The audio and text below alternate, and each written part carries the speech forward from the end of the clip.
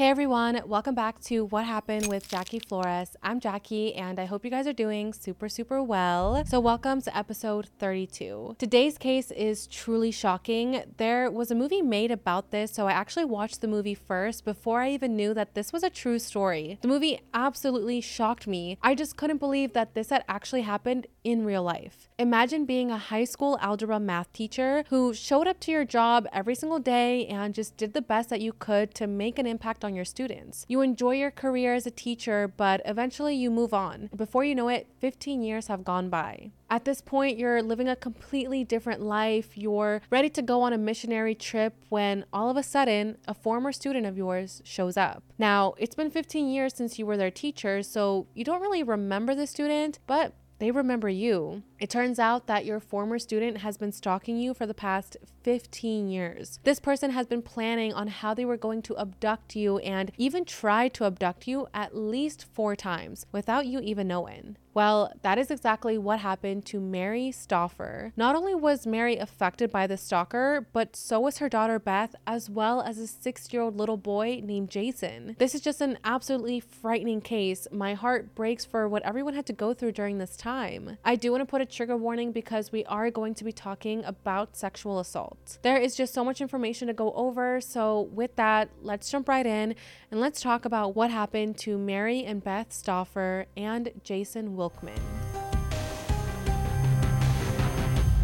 Mary Stauffer was born on January 1st, 1943 in West Duluth, Minnesota. When she was just 10 years old, her family moved to Hermantown, which was a suburb in Duluth. Now, Mary and her family were very religious. They were all very active in the Baptist church, and even as a young kid, Mary was very involved in her church. She did lots of volunteer work for them, and she just loved being a part of this community. When she was 16 years old, she was volunteering at her church when she met a man named Irving Stauffer, who was just 2 to 3 years older than her and was attending Bethel University studying math. The two of them instantly hit it off and they began dating. In 1961, Mary graduated high school and she actually joined her boyfriend Irv at Bethel University, where she majored in math with a minor in music. Now, as for what Irv was doing, he had actually become a seminary student at Bethel University. That way he could eventually become a priest. Even though he was studying to become a priest, Mary and Irving continued to date during this time, and she eventually graduated in 1965. After this, she started her new journey of being a high school math teacher. She was now living in Roseville and she was teaching the 9th grade at Ramsey High School, which was just about 30 minutes away from her house. At some point, the two of them got married, and part of Irving's seminary program required him to go on missionary trips. So Mary decided to take a little break from teaching during this time to join Irv on these trips to the Philippines from 1967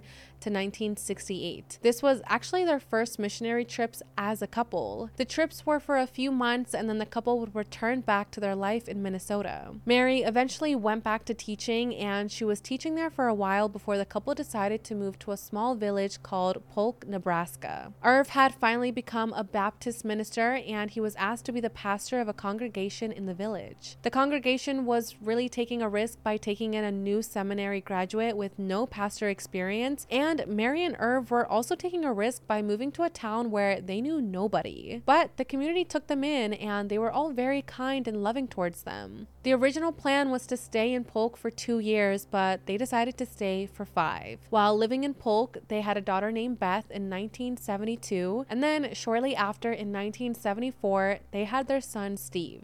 In 1975, when Beth was 3 years old and Steve was 1, the family went on another missionary trip to the Philippines, but this time their plan was to stay for a few years rather than just a few months. During this time, they started many new churches in the central islands of the Philippines. In 1979, the Stauffer family returned back from the Philippines and moved into the Baptist missionary apartments in Arden Hills, Minnesota. They were on a 1-year furlough, so their plan was to only live there for 1 year before returning to their missionary work in the Philippines. Now, Arden Hills was a suburban city in Ramsey County. This was where the Bethel University was relocated, so Mary and Irv were basically back to where they started from. A year passed and it was May of 1980, and the family was getting ready for their move back to the Philippines. The plan was to be there for 4 years, so they had packed everything up, boxed all of their belongings because they were basically taking everything with them. I mean, 4 years is a long time to go to the Philippines, but the family was really excited about this and they were ready for this new chapter.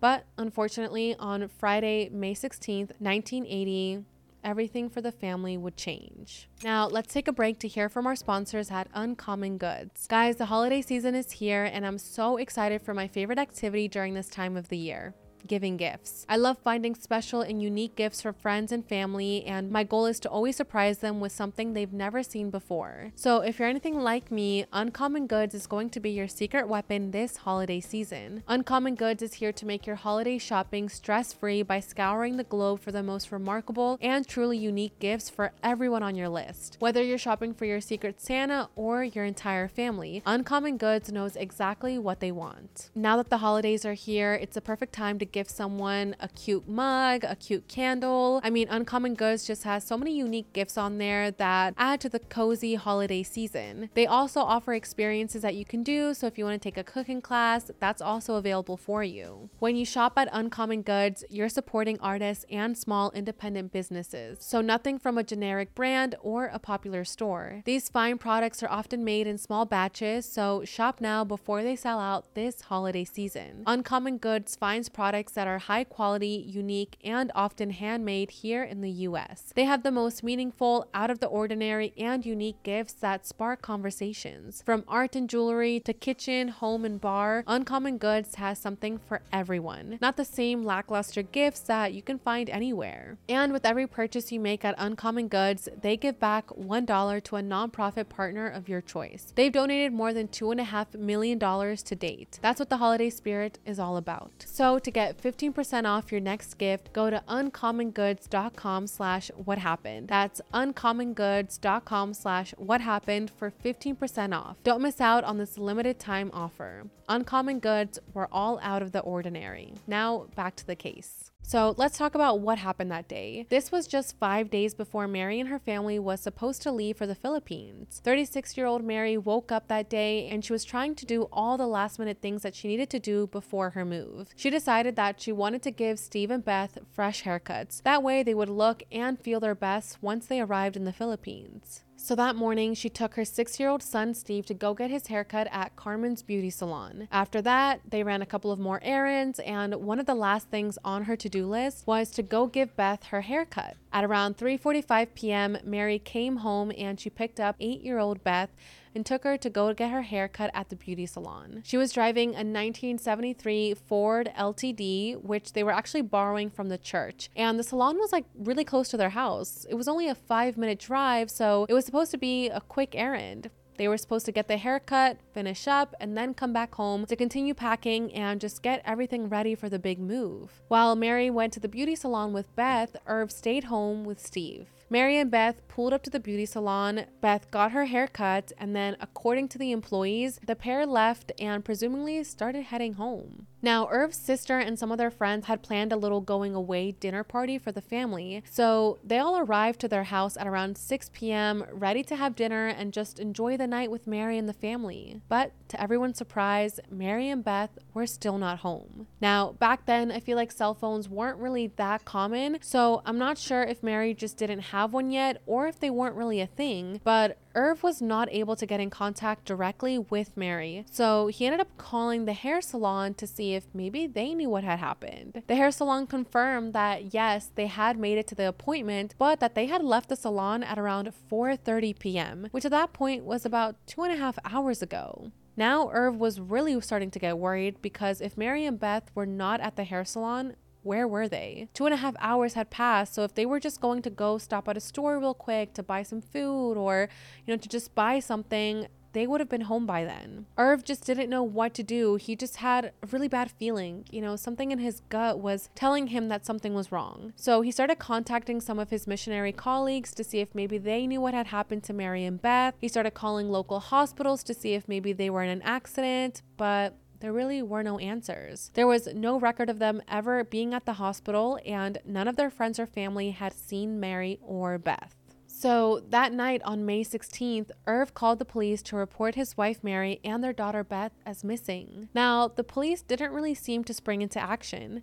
At this point, Mary is an adult, so if she doesn't come home on time, that's not really a crime. Detectives honestly just assumed that Mary was still out running errands or that she just didn't want to come home. So they didn't really move in on the investigation right away, which of course was very frustrating for Irv. He just felt like police were not prioritizing the disappearance of his wife and of his child. Now, one of the main reasons why police weren't really focused on the case is because they were actually busy with another missing person, 6-year-old Jason Wilkman. Now, a little bit about Jason. Jason was a 6-year-old little boy who was loved by his friends and family. Everyone says that he was a cheerful and curious kid. 6-year-old Jason Wilkman had gone missing that same afternoon. Now, what's odd is that Jason had actually gone missing from the same area as the beauty salon, which is where Beth and Mary were last seen. A lot of people thought that this was like a really strange coincidence, since this wasn't like an everyday occurrence in Roseville. The town was pretty safe, so the fact that a mom and a daughter had gone missing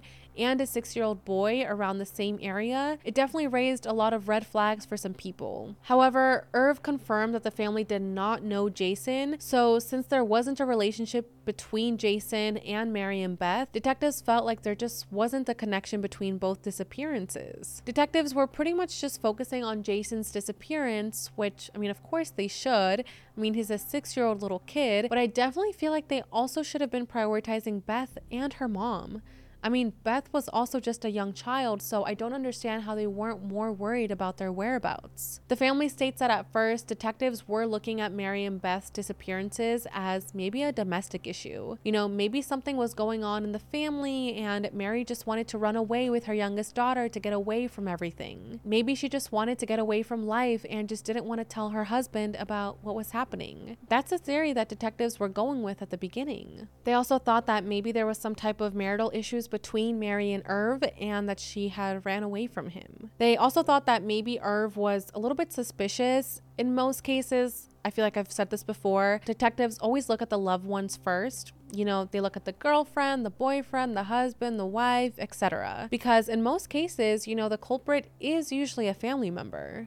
So they actually went to the house to question Irv, and they were kind of implying that maybe he had something to do with the disappearances, or that he had something to do with making Mary want to leave him. So while police were trying to figure out whether or not this was actually a serious case and if Irv was involved with the disappearance of his wife and daughter, detectives were focusing on finding Jason. They put together a timeline of what happened the day Jason disappeared. That day, he was at Hazelnut Park with one of his friends, who for the sake of the video, we're going to call Carl. The two of them were just playing, hanging around the parking lot when all of a sudden, they saw a car pull up next to them. The driver of the car was just acting really weird. There was just something off about this guy, and it definitely caught the attention of 6-year-old Jason and his friend. So they approached the car, and that's when all of a sudden, Carl saw a man pick up Jason and throw him in the trunk of his car. Miraculously, this man did not spot Carl, which is why he didn't pick him up. So as soon as the man drove away with Jason, Carl ran back home and started asking for help. So it was obvious that Jason had been abducted. But who did this and why? Detectives went to the park the next morning to see if there was any clues or potential witnesses that could lead them to the kidnapper. They did end up finding a license plate on the ground, so they ran the numbers to see who it would belong to. And when they got the results of the license plate, they were shocked. This license plate belonged to the car that Mary had been driving the day she disappeared. Now, Mary's car was green, so the fact that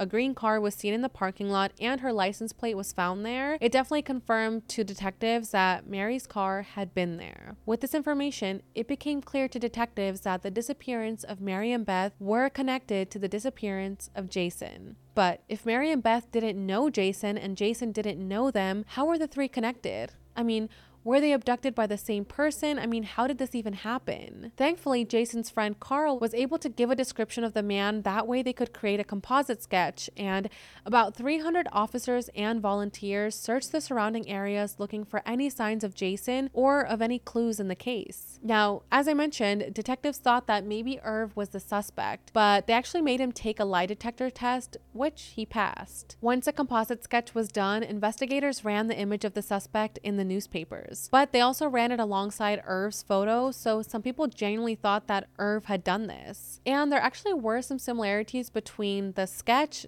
and Irv. The suspect had glasses, and so did Irv, and their hair didn't look similar, but when the two photos are next to each other, it's very easy for people to think that the hair might actually be the same. I really don't know why the investigators or the media did this, because it led to a lot of useless tips. Irv said that people would just call in to say the husband did it. So I don't really know the thought process behind that. I feel like that's just not helpful. Instead of actually getting useful tips, police were just getting these honestly like pointless tips about Irv being the suspect. Now, when Mary's brother, Tom, heard of Mary and Beth's disappearance from his parents, he was not very hopeful. He thought that it was just surreal that something like this could happen to someone in his family. At the time, Tom was a softball coach at Herman High School, and people say that he would just break down crying on the bus on the way to school. Irv's faith was also being tested. He didn't know if he would ever see his wife or his daughter ever again. He tried really hard to hold on to his faith, and he prayed that the Lord would take care of Mary and Beth. At one point during the investigation, FBI agent Gary Samuel called Irv and said that they had found an unidentified woman's body in southern Minnesota. However, after the body's dental records came back, it confirmed that this body was not Mary's body. After this, Irv let out a huge sigh of relief. He just felt so encouraged to believe that Mary and Beth were still out there and that they were still alive. Now, 2 weeks had gone by since Mary and Beth had gone missing, which I just can't even imagine what the family was going through during those 2 weeks. Imagine not having any answers as to what happened to your loved ones, or if they were still alive, or anything. On June 30th, there was finally some movement in the case. This is when Irv received a letter in the mail from his wife, Mary. The letter said that Mary wasn't missing and had just gone away, just like the police had assumed. And she also urged the police to stop looking for her. As soon as Irv read this letter, he just couldn't believe this. He thought that maybe Mary had been forced to write this by a kidnapper. Then a second letter from Mary arrived soon after, and in this one, she urged the police to stop the investigation or they would never see her again. Irv did not believe that Mary had written these letters on her own and knew that a kidnapper had forced her to do this. So he showed these letters to detectives and to the FBI, and they actually agreed with him. They also felt like these letters were very forced and that it was obvious that Mary and Beth had been kidnapped. On June 16th, which was actually Father's Day, and a month after Mary and Beth were missing, the Stauffer's home phone rang and Irv picked it up. On the other end of the call was 6-year-old Beth. The FBI actually taped this conversation, and here is that phone call. Hello, Irv speaking. Hello, Dad? Yes, Bethy. Are you okay? Yeah. Is Mommy okay? Yes. That's good. Oh, Daddy, yes? Happy Father's Day. Oh, thank you so much, sweetie. You're fine, Dad. Oh, I'm so glad. We can't talk anymore. When can you come home? I don't know. Can I talk? Talking to you, okay, Dad? Can I talk to him? No. Okay, you call again. See you soon. Okay. Bye. Bye-bye, sweetie. Now, for whatever reason, the FBI was not able to trace the phone call. This phone call was also just very weird because the kidnapper didn't even ask for ransom in exchange for Mary and Beth, and they didn't even ask Beth to tell her dad what he had to do to get them back or anything like that. It honestly seemed like the kidnapper just allowed her to call her dad and say Happy Father's Day. But why? It was clear that the kidnapper didn't want money, so what did he want? Irv was just so confused and just so heartbroken by this call. I mean, can you imagine getting that a month after your daughter and your wife went missing? You have no idea if they're alive or what's happening, but then you get to hear your daughter's voice and you just still can't get to them though.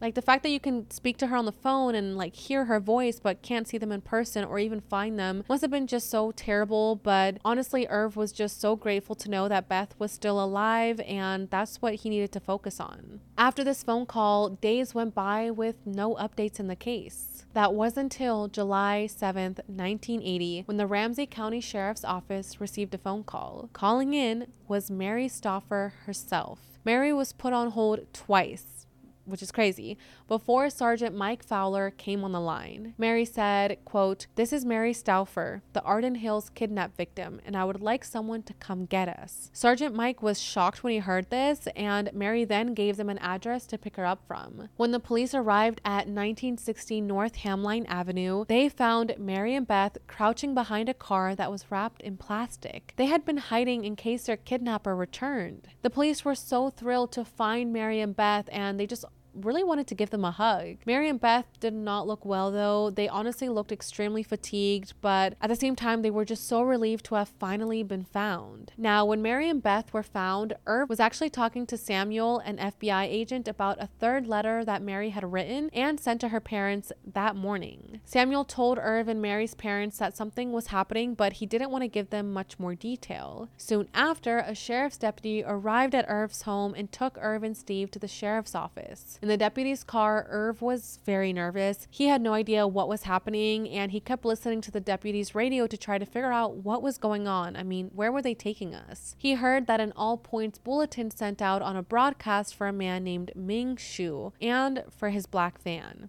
The dispatcher said that the suspect may be armed and dangerous, and that the suspect may have passengers with him. Irv was just getting really frustrated with the lack of information. He was starting to think of all the different types of scenarios that could be happening. Was the police in pursuit of the kidnapper and he had Mary and Beth with him in the van? Was this a hostage situation? Was his family safe? Were they hurt? There were just so many things running through his head at this point. Now, when Irv is trying to think of all this, that is when he is finally told that Mary and Beth had managed to escape. I just can't even imagine how relieved he must have been, and I wonder why they didn't just tell him right away that his wife and his daughter had been found. Now, when Irv saw Mary and Beth, he just ran over to them and gave them the biggest hug ever and told Mary how much he loved her. He then picked up Beth in his arms, and it was just a really emotional moment for the entire family. As for Steve, he was a little reserved during the reunion, but he was so little at this time. He knew that his mom and that his sister had been kidnapped, but he didn't fully understand what that meant, which I guess is a good thing for a child to not really understand something so disturbing. Irv saw that Mary and Beth were still chained together with cables and bicycle locks, and they both just looked so pale, and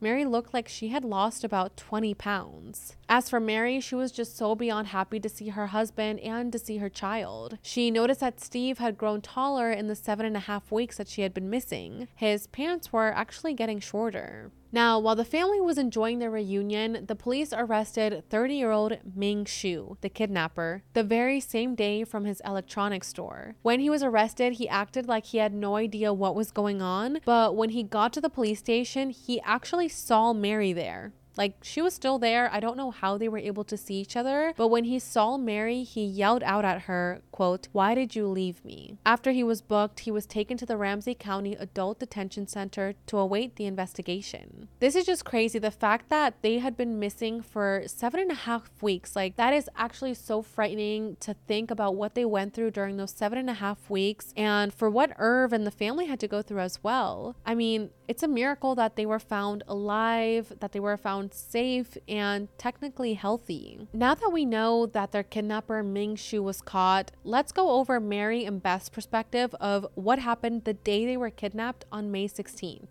I mean, who was Ming and why did he kidnap Mary and Beth? Well, as we know, Mary and Beth had gone to the hair salon that day, and as they were heading back to their car, they were on opposite sides of the car and they were both about to get inside when suddenly this man, who was Ming, appeared out of nowhere and pulled out a gun. He put the gun to Beth's side, and Mary is on the other side of this car just absolutely terrified. Ming told her that he needed a ride, so they all got into the car and he told Mary to drive north. Now, I've mentioned this in other episodes, but I just want to say again, if you ever find yourself in a situation like this, the FBI actually says that your best chance of survival is fighting for your life right then and not going to a secondary location. Obviously, Mary did what she thought was the safest option for her daughter, but again, I just wanted to let everyone know about that tip. So they all get in the car, and as they're driving, Mary says to Ming, quote, "Look, I don't know where you're going, but you need to get there quickly. I have company coming for supper." Ming just told her to keep driving. At one point, they stopped at a red light and a police car pulled up behind them. Ming said to Mary and Beth that if the police car turns the same direction that they turn, they're going to die. So the red light turns green, but thankfully the police didn't turn the same way as them, and now Mary, Beth, and Ming just continued driving. They kept driving, and then Ming told Mary to pull over, and they all got out of the car. Ming then duct taped their arms and their legs together and then opened the car's trunk. Mary begged him to not put them in the trunk and told him that they wouldn't be able to breathe in there, but Ming put them both in the trunk face down. After this, Ming got back in the car and he drove for a short amount of time. In this time, Beth had been able to get her duct tape off and she was trying to get her mother's when Ming stopped the car and opened the trunk again. He saw what they were doing and he actually threw a spare tire on them so that they couldn't move. Now, suddenly, something else was put on Mary's feet and the trunk closed again, and Ming began driving. Mary started to hear some whimpering sounds and she realized that what was put in the trunk was another child, which was 6-year-old Jason Wilkman, the little boy that I mentioned earlier. Again, just to recap, Jason was with his friend Carl at the park when he suddenly spotted a car coming to a stop near them. The driver was Ming and he was just acting really weird. Something about his behavior caught Jason's attention, so he started looking around Ming's car. Honestly, I think that Jason was just acting like a typical curious child. Carl stayed near the front of the car, but Jason went all the way to the back of the trunk, and that's when he saw Ming threatening Mary, who was bound in the trunk. As soon as Ming realized that Jason had spotted him, he freaked out and kidnapped Jason. He was scared Jason would go and tell someone about what he had seen, so he took Jason, but what he didn't realize is that Carl was there. Carl saw all of this happen, but again, somehow Ming didn't spot him. So that's how Jason ended up in the trunk. Mary told Jason who her and Beth were and their ages, and she told them that she didn't know this man and that she didn't know what he was going to do with them. Jason told them that he was supposed to visit his grandma and grandpa tomorrow, but now he wouldn't be able to. All three of them admitted that they were scared. Can you imagine being in the situation? Like, I just think about this and I'm like, the fact that Mary and Beth are just in the back of this trunk, just scared for their life of what's going to happen. Then all of a sudden, your kidnapper kidnaps someone else and puts them in the trunk with you. A 6-year-old little boy. Must have been so frightening for Beth and for Mary, and just so confusing as well for Jason. Like, how was he even wrapped up in this? And honestly, Jason was only 6 years old, so the fact that Ming thought that he would say something, which maybe he would, maybe he wouldn't, it's just really sad that he felt the need to take a 6-year-old little boy. So they continued driving when all of a sudden the car stops. There were footsteps heard outside, and then the trunk was opened and Jason was taken out. Beth said that she saw Ming take a long bent bar made out of metal out of the trunk too, and then the trunk was closed again. Mary said that it was quiet for a while and she thought that Ming had left them to die a slow death in the trunk. Some time passed and Ming came back and opened up the trunk. He took Mary and Beth and he actually put them in the van and blindfolded them. But Jason isn't inside this van. Mary asked Ming what happened to the little boy, and he said that he left him somewhere where he could be found. But that wasn't true, and we'll get into that a little bit later. After this, Ming parks the van and they all get out. He takes them into his Roseville home and he forces them into a closet that would be their home for the next 53 days. 53 days, you guys, inside of a closet. Now, inside there was a single light bulb with a pull chain to turn it off and on, and a small thin blanket and 2 small throw pillows. Once they were in the closet, Ming took a screwdriver and he actually removed the inside doorknob. He then closed the door and there was no way for Mary and Beth to get out. Now, they were still duct taped, so they weren't even able to reach the light. The only thing that they could do was lie on the floor of this little closet and just wait. I mean, just think about what was going to happen next. And I don't even know. I just can't picture that happening. Like, imagine being stuck inside of a little closet with your hands tied. You can't really do anything. And you just have to sit there in silence with your mom. Now, Ming told them repeatedly that if they did try to run away, he would kill them. And if one of them did get away, he would kill the other one. The next day, Mary is taken out into the living room and tied to a couch. Ming removes her blindfold, and that's when she sees a small camcorder. Ming turns it on and he kind of begins to interview Mary. So this is when the motive of this whole kidnapping is revealed. And this is when Mary discovers that Ming was her student in her 9th grade algebra class 15 years ago, when Ming was just 15 years old. Ever since Ming had her as an algebra math teacher, Ming had developed romantic feelings for Mary, but now Ming knew everything about Mary and her life. He had been watching and following her for the past 15 years. He had looked into the family home with binoculars, and he even followed Mary in her car. Ming was obsessed with Mary. Well, honestly, he was like beyond obsessed. So because he knew everything about Mary's life, he knew that she was about to be moving to the Philippines. So Ming believed that he had to go get her before she left. In his mind, he was in love with Mary, and he believed that if she just spent some time with him and, really got to know him, she would love him back. So at the end of the school year, when Mary was Ming's teacher, he had gotten angry over a grade that Mary had given him. And this was a grade that he claims broke his perfect record. So Ming asked Mary, "Do you remember what grade you gave me?" Mary said, "Well, no, I don't, but it must have been an F for you to do this to me." But in reality, she had given him a B-.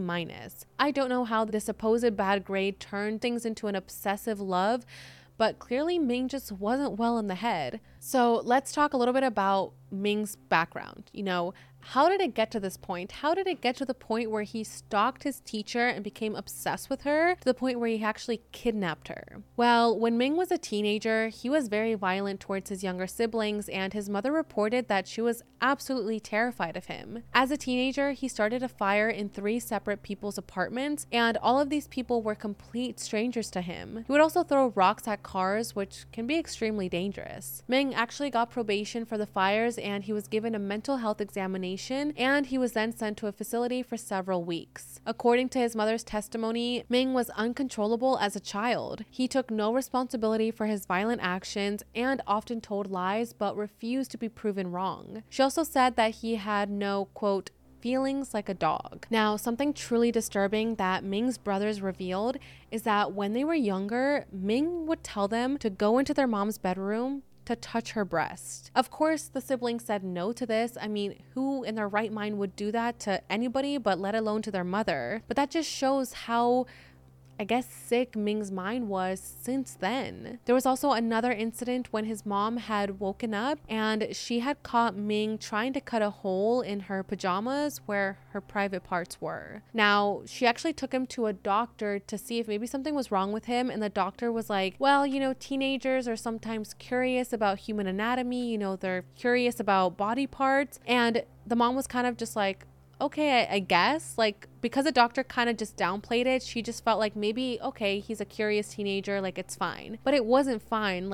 No curious teenager would do that to their own mom or to even another person. You don't just try to look at someone's private parts without their consent. That is just a little bit of a backstory of who Ming was, and it kind of just shows that since he was little, he has had some problems. Now, going back to the case, Ming is filming this conversation with Mary, and at this point, this conversation has been going on for hours, and he's trying to convince Mary that she should be in love with him. One of the things he says is, quote, "I'm not saying it's right. I know it's not right, but that's the way I've chosen it." He also said, quote, I know, it's an evil thing." Now, Ming actually revealed to Mary that he had tried to kidnap her several times before. Once on July 4th, 1975, so 5 years before, Ming had found what he believed was Mary's address, and he had actually broken into this house. Now, when he got inside, he started pointing a gun at the homeowners, who were actually Irv's parents, which I know is crazy.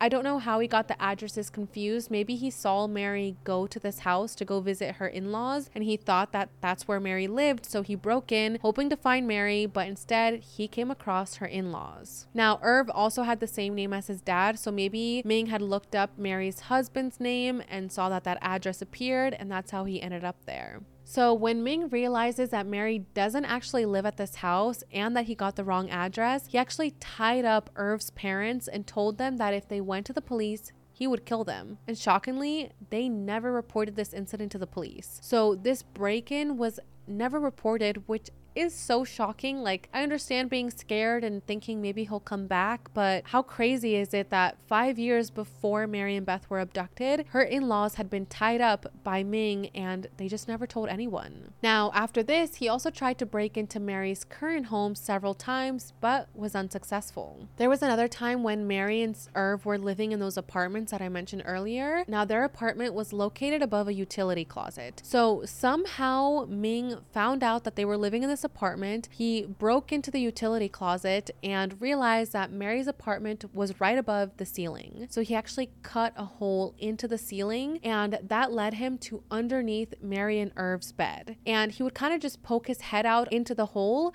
to listen to Mary and Irv's conversations and to just kind of get closer to her, which is so disturbing. Can you imagine later finding out that there was a guy underneath your bed and you didn't even know it? So he had tried to kidnap Mary a couple of times, but it just never worked. So after this long conversation, I mean, it's just a lot. Like, imagine being Mary and hearing this, hearing that a student from 15 years ago has been holding, I guess, away a grudge against you all these years for a bad grade that you gave him, which then turned into a crazy obsession, and then just now realizing that that's why you're kidnapped. Because this student just became obsessed with you and had tried to kidnap you multiple times. It's just a lot for anyone to take in, and unfortunately the torment did not stop there, because after this conversation ended, Ming then proceeded to rape Mary. Mary feared that Ming was going to assault Beth, but Ming said that he wasn't a child molester, that he was only interested in Mary. After this brutal assault, Mary was then sent back into the closet. Beth says that Mary would sometimes come in crying,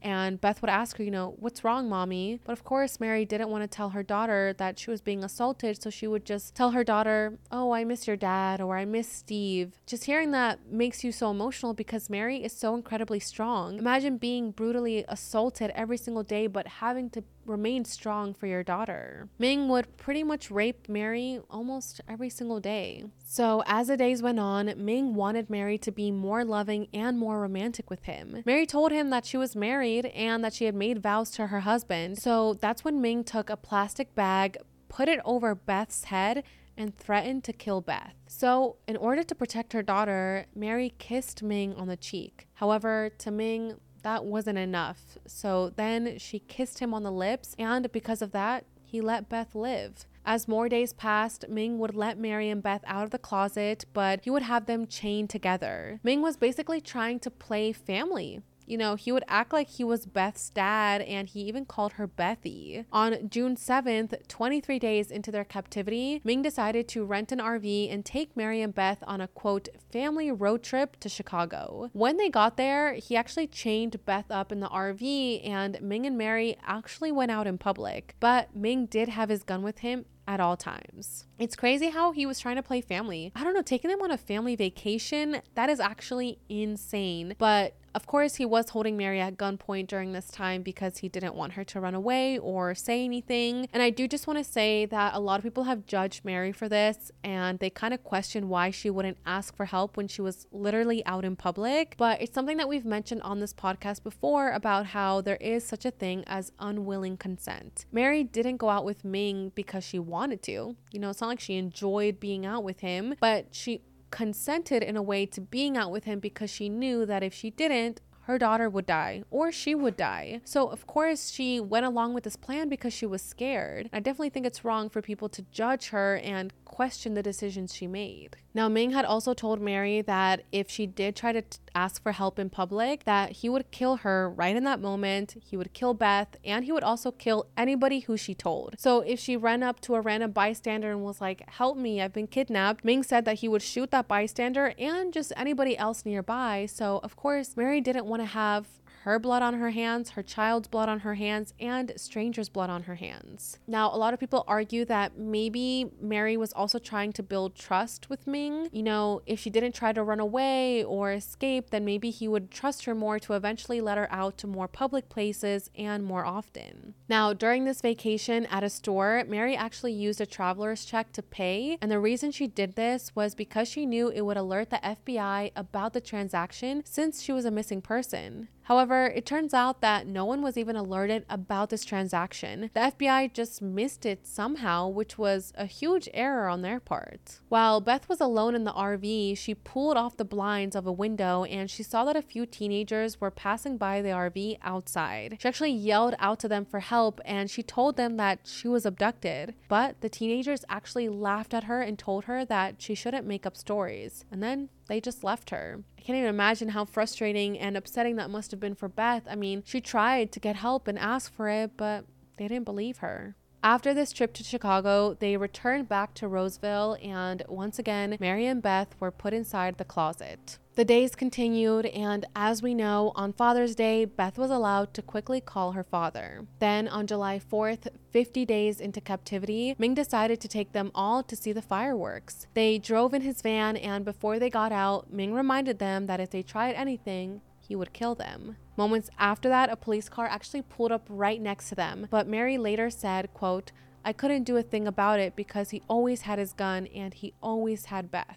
However, Mary didn't let this opportunity fully pass her by. She actually memorized the phone number on the back of the police car because not all cities actually had 911 yet, so I guess that's why they needed to know the specific phone number to contact the police. That night when they were back in the closet, Mary had Beth memorize the numbers as well. That way, whenever they had a chance to escape, they would know who to call. 2 days after this, on July 6th, Ming had Mary and Beth sitting at the table with him to play a family game night board game. Again, just shocking how he was trying to play house. Now, that's when Ming told them that they're all moving far away together to a new house. The next day, on their 53rd day in captivity, Ming left the house to go to work, and Mary and Beth were chained in the closet. Mary knew that she was running out of time. I mean, this guy was trying to move to a new house, to a new place far away. So the further she got from where she was now, the less of a chance that she would be found. So she decided that it was time to make a move. She tried to take apart the door hinges by removing the pin that connects the hinge. And the only tool that she had to use was her own fingernails. So it was a bit of a stretch that this plan was going to work, but Mary knew that she had to try. So Mary held the door with one hand and began trying to pull out the door pin with the other. And surprisingly,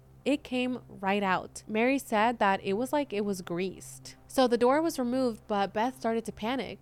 She was terrified because Ming had constantly said to them that if they were caught, he would kill them. Mary recalls slapping Beth's cheek, I guess to kind of like shock her so she would calm down. And then Mary sat her in a chair and said, "If God has given us this way of escape, we have to take it. Sure, it's dangerous, but if this is God's way, he's going to protect us. We're chained together, so we have to work together." After this, Beth did calm down a little bit. She accepted the plan and they go into the kitchen to use the phone. Mary dials a phone number that she had memorized from the police car, and a dispatcher from that police station answers the phone. Mary says, quote, "This is Mary Stauffer. I think you're looking for me and my daughter Beth. Please hurry. We're being held in a house. He has loaded guns here. He'll kill us and anyone who tries to come in here. Don't try to come in if he's here." The dispatcher then tells her to stay in the house and to stay away from any of the windows. As we know, Mary is then transferred twice and then is told that help is on the way. After that, she hangs up the phone. Now, Beth doesn't want to wait inside, and she tells her mom that they should go outside and hide behind the bushes and just wait for the police there. Even though the dispatcher told them to stay in the house, Mary agreed to this plan and they went outside.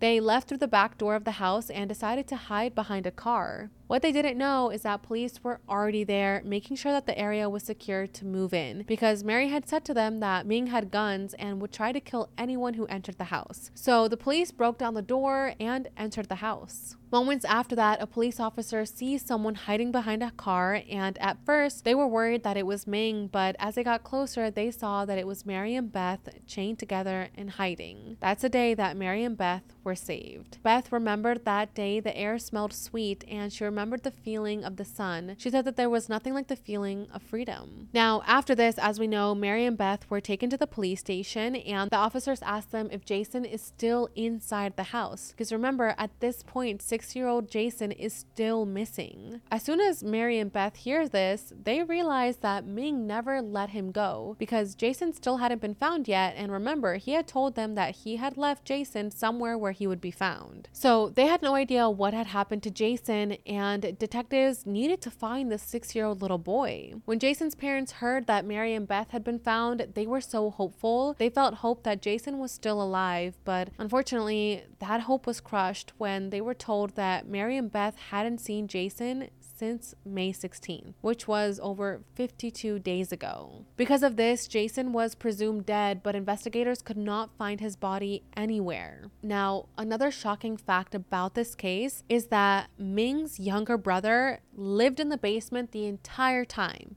Like, the entire time that Mary and Beth were there, kidnapped, put inside a closet, there was a brother living underneath the basement. Now, he was in college during this time, so he was barely home, and he and Ming did not talk. Because remember, Ming was not a good person. He was not a good brother. He abused his brother. So his brother lived there, but didn't have a relationship with Ming whatsoever. So he never really went upstairs to the kitchen or to the main part of the house because he just didn't want to see his brother. He did say that he used to hear footsteps upstairs and some chatter, but that he honestly just thought that Ming had a girlfriend, and he remembers thinking to himself, that poor girlfriend. Like, whoever is stuck with Ming, like, God bless her. So when the brother was confronted about this, about how Mary and Beth were there for 52 days, he literally says that he had no idea that this had happened. And I just cannot imagine finding out that your brother had kidnapped 2 people for 52 days inside your house without you ever even knowing.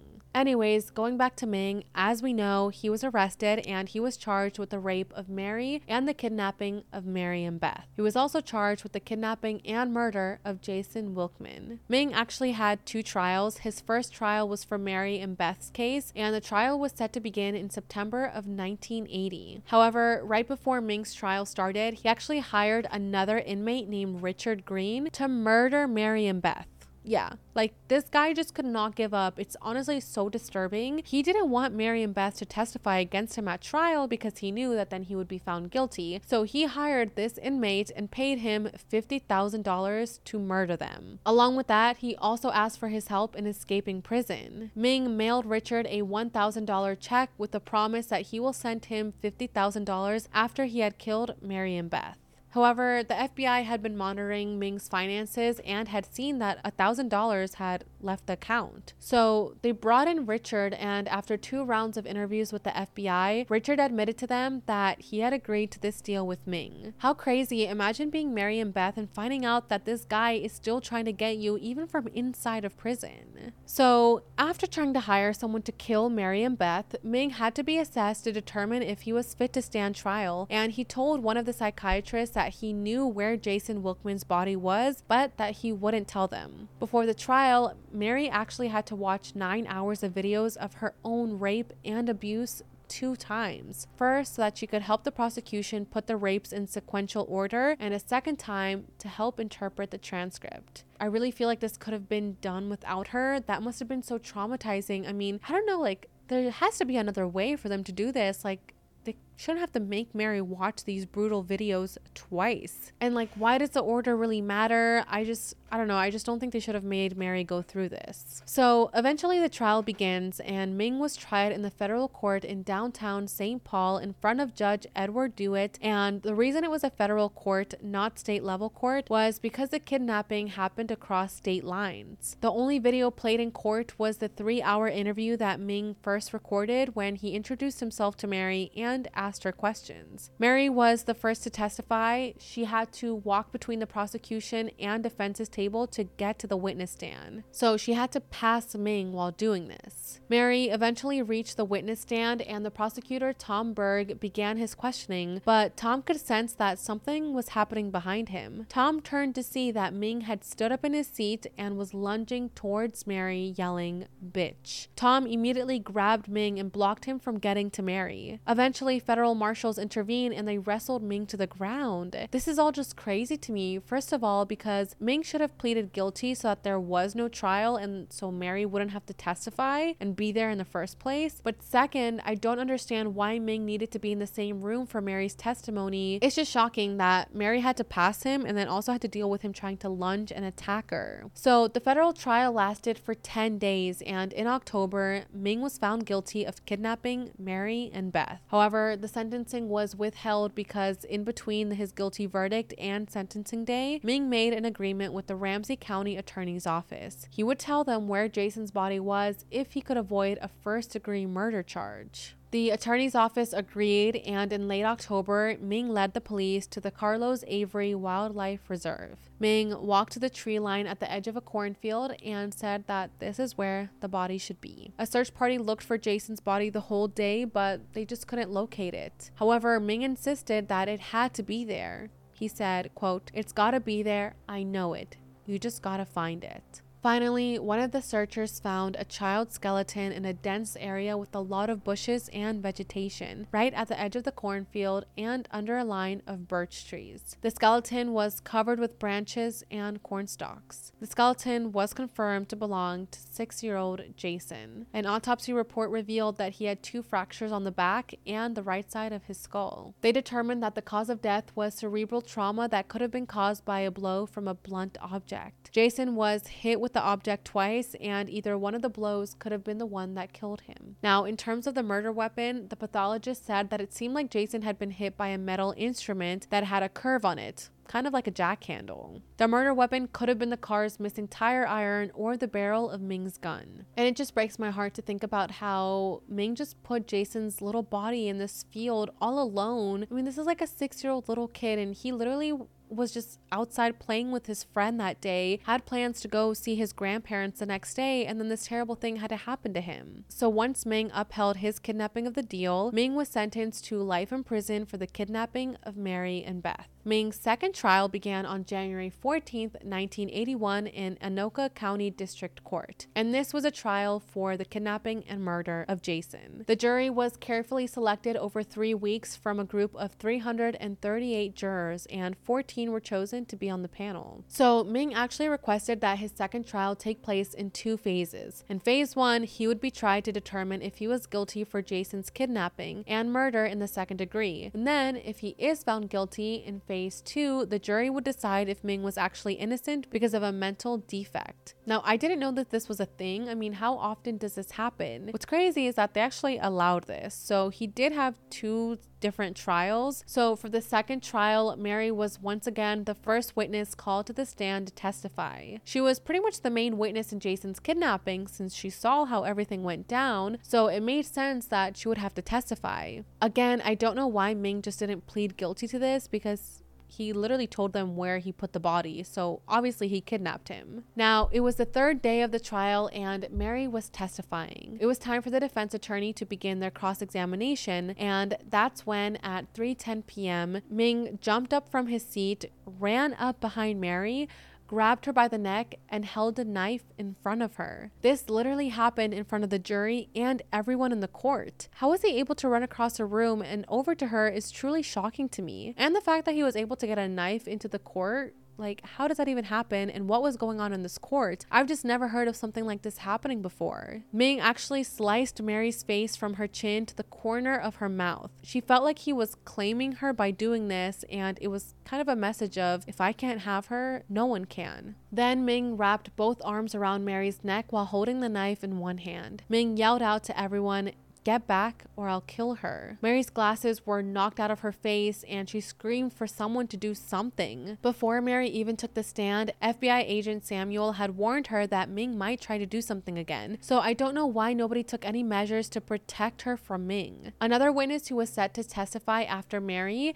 actually happened to be a lieutenant, and he was standing just outside the courtroom when he saw Ming grab Mary, and he actually rushed to her help. So luckily people ignored Ming's threats to stay back, and 3 officers wrestled with Ming and tried to grab his knife. An officer also got a cut on his hand as he grabbed the knife. The spectators in the courtroom were just absolutely livid this was happening and screamed for the officers to get Ming and to kill him. Thankfully, Mary was rescued and taken to the judge's chambers, and Ming was tackled to the floor and handcuffed. Court was actually dismissed until 10 a.m. the next day. Mary actually had to get 62 stitches to close the 3-inch long cut on her face at Mercy Hospital. An officer stated that if Ming had gotten her throat, she would have been dead. This is just all so shocking and disturbing. So of course police launched an investigation into how Ming was able to get the 3.5-inch knife into the courtroom in the first place, because Ming was supposed to be searched each time he left and entered his jail cell. So how did this happen? After this attack, the judge asked psychiatrists to examine Ming to see if he was really competent to stand trial. They thought that this violent attack could be as a result of a mental illness, but it turns out that Ming was completely fit to stand trial. So not mentally ill, just a terrible, awful person. So this meant that now the jury was also going to consider this attack as they made their decision about finding Ming guilty. The trial continued, and on February 13th, 1981, the jury found the charges against Ming could absolutely be proven beyond a reasonable doubt, and now it was time for the second phase of the trial. The second phase began the very next day on February 14th, 1981. This is the phase where the jury would decide if Ming was innocent because of a mental defect. For this trial, the interview-style videos that Ming had made with Mary when he first kidnapped her were actually played to the court. At first, the jury just wanted to see one, and then they asked to see more. In this taped conversation, Ming made references to Jason. Ming could be seen saying, quote,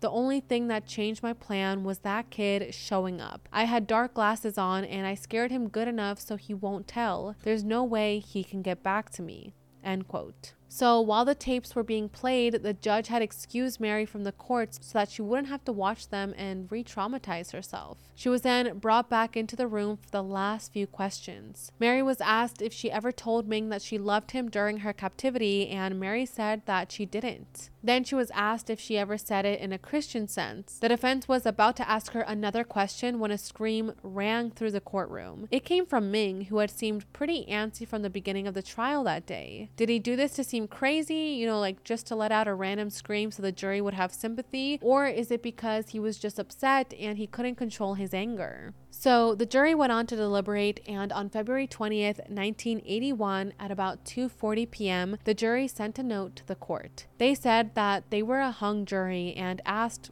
what they should do now. The judge suggested that the jury continue watching the rest of the tapes, but they did not tell Ming's counsel that they had made this suggestion until 6:08 p.m. that same day, when they made the following statement in court. It said, quote, "It was my opinion at the time that we have spent almost 5 weeks on this case, and they had deliberated yesterday and today less than 10 hours, and that wasn't sufficient to constitute a so-called hung jury. It is now 10 after 6, and we have received another note. It reads as follows: We are still a hung jury. One juror is closed-minded to others' views and is becoming upset and distraught. So inadvertently, it appears that they have advised us that the vote is 11-1. Now, when Ming's attorneys heard this, they demanded a mistrial. They argued that the jury was hung twice and that the defense was not even informed of the note that they had sent at first. Also, the fact that the judge encouraged the jury to look at more evidence when they didn't request it felt like they were trying to get the jury to rule a certain way. So the defense said even if the vote was 11-1, the one juror who had the different opinion should not be forced to change his stance, especially because the juror was already upset. He may even be more susceptible to changing his original stance and just kind of going along with the popular opinion. in. So the defense was arguing that this was coercive, but the court denied this accusation that the jury had formally requested to look at all 3 videotapes, and the only thing the court suggested was that they look at each tape individually, come back to the courtroom to discuss it, and do the same for the rest of the tapes. So they denied the motion to move to mistrial. And the next day, on February 21st, 1981, the jury found Ming sane and guilty for the kidnapping and murder in the 2nd degree. So in response, Ming's counsel filed a motion for judgment for acquittal or for a new trial in court. The defense also questioned some members of the jury after reading articles and interviews that they gave to local papers. The defense argued that one juror had more knowledge of Ming's previous conviction in Mary and Beth's case than she had let on before. Again, the court denied this motion and said that the defense counsel had an opportunity to make an inquiry about the juror when the trial was ongoing,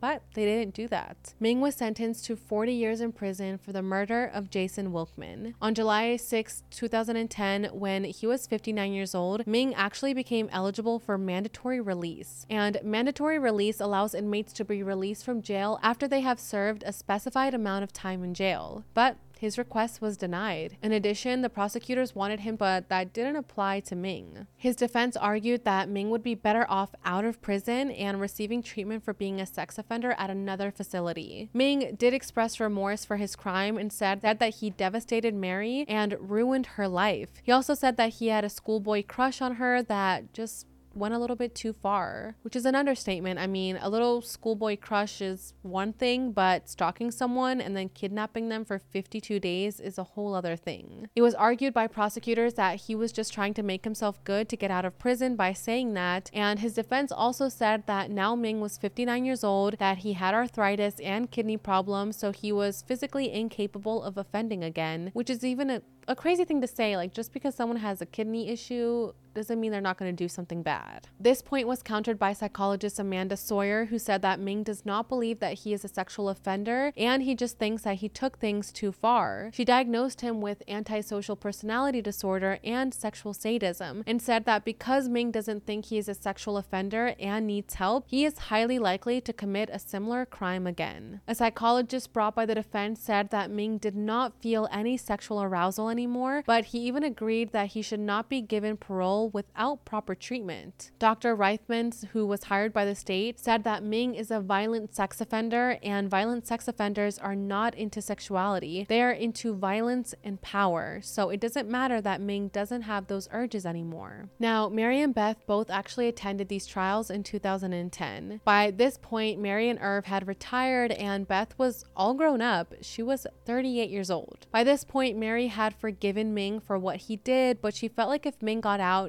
he would be a danger to society, and Beth agreed. While testifying, she brought up the fact that Ming had warned that he would kill her, and if she was dead, he would kill her future children if he ever got out. Beth said that she wouldn't feel comfortable sending her kids out in public to the mall or to the playground knowing that Ming was out there. Beth also said that Ming did not ruin her or her mother's life. After the kidnapping, they went back to lead the life that they had always meant to, one of devotion and missionary work. After the kidnapping, Mary and Irv continued to split their time between the US and the Philippines. Beth said that Ming ruined his own life, not her life. While ruining his own life, he had also taken an innocent young boy's life. 6-year-old Jason did not deserve to die, and there was literally no excuse for killing him so brutally. On September 28, 2010, a judge ruled that Ming would not be released as he was still a threat to society, and that he would actually spend the rest of his life in prison, where he remains to this day. As for Mary, she and her husband have retired, and they appear to be living a happy life. She often talks about what happened to her and to her daughter, but says that this doesn't define them. She refuses to let her life get ruined because of another person's hatred. Mary and Beth both have appeared on numerous shows to recount their experiences. There was also a movie made in 2019 called Abducted, the Mary Stauffer story. Mary says that having her story portrayed on screen shows other survivors that they're not alone and that their traumas don't have to define them. She said, quote, "I think many people have gone through really bad things. They need to see that there's life after this." I'm so happy that Mary Beth and her family are living a good life now and that they've been able to, in a way, move on from this. It's honestly such a miracle that they survived for 52 days, and I am just so happy that they were found alive, that they were reunited with their family. Thankfully, Ming is going to spend the rest of his life behind bars because I can't even imagine how scary it would be for the family if he was released. As for Jason's family, it's just must be absolutely heartbreaking for them to know that, I mean, Jason didn't even know Mary and Beth. You know, he just happened to be at the park looking at Ming's car, and because of that, Ming abducted him and then killed him in such a brutal way. He could have just let Jason go. I mean, he was just a 6-year-old kid. There's no way he would have remembered the license plate or anything like that. So it's really unfortunate that Ming had to take away this little boy's life, but like I said, thankfully, justice was served and he will be behind bars for the rest of his life. All right, you guys, that is pretty much all the information that I have for today's video. Thank you guys so much for being here and for taking the time to listen to what happened to Mary and Beth Stauffer and Jason Wilkman. If you're part of the hashtag Audio Familia, thank you so much for listening to today's episode. If you go watch the video version later on my channel, make sure to leave me a comment letting me know that you're from the hashtag Audio Familia. Don't forget to rate, follow, and review What Happened wherever you get your podcast, and subscribe to my YouTube channel, True Crime Jackie, for full video episodes. You can also find me on Instagram and on TikTok at True Crime Jackie. Bye guys.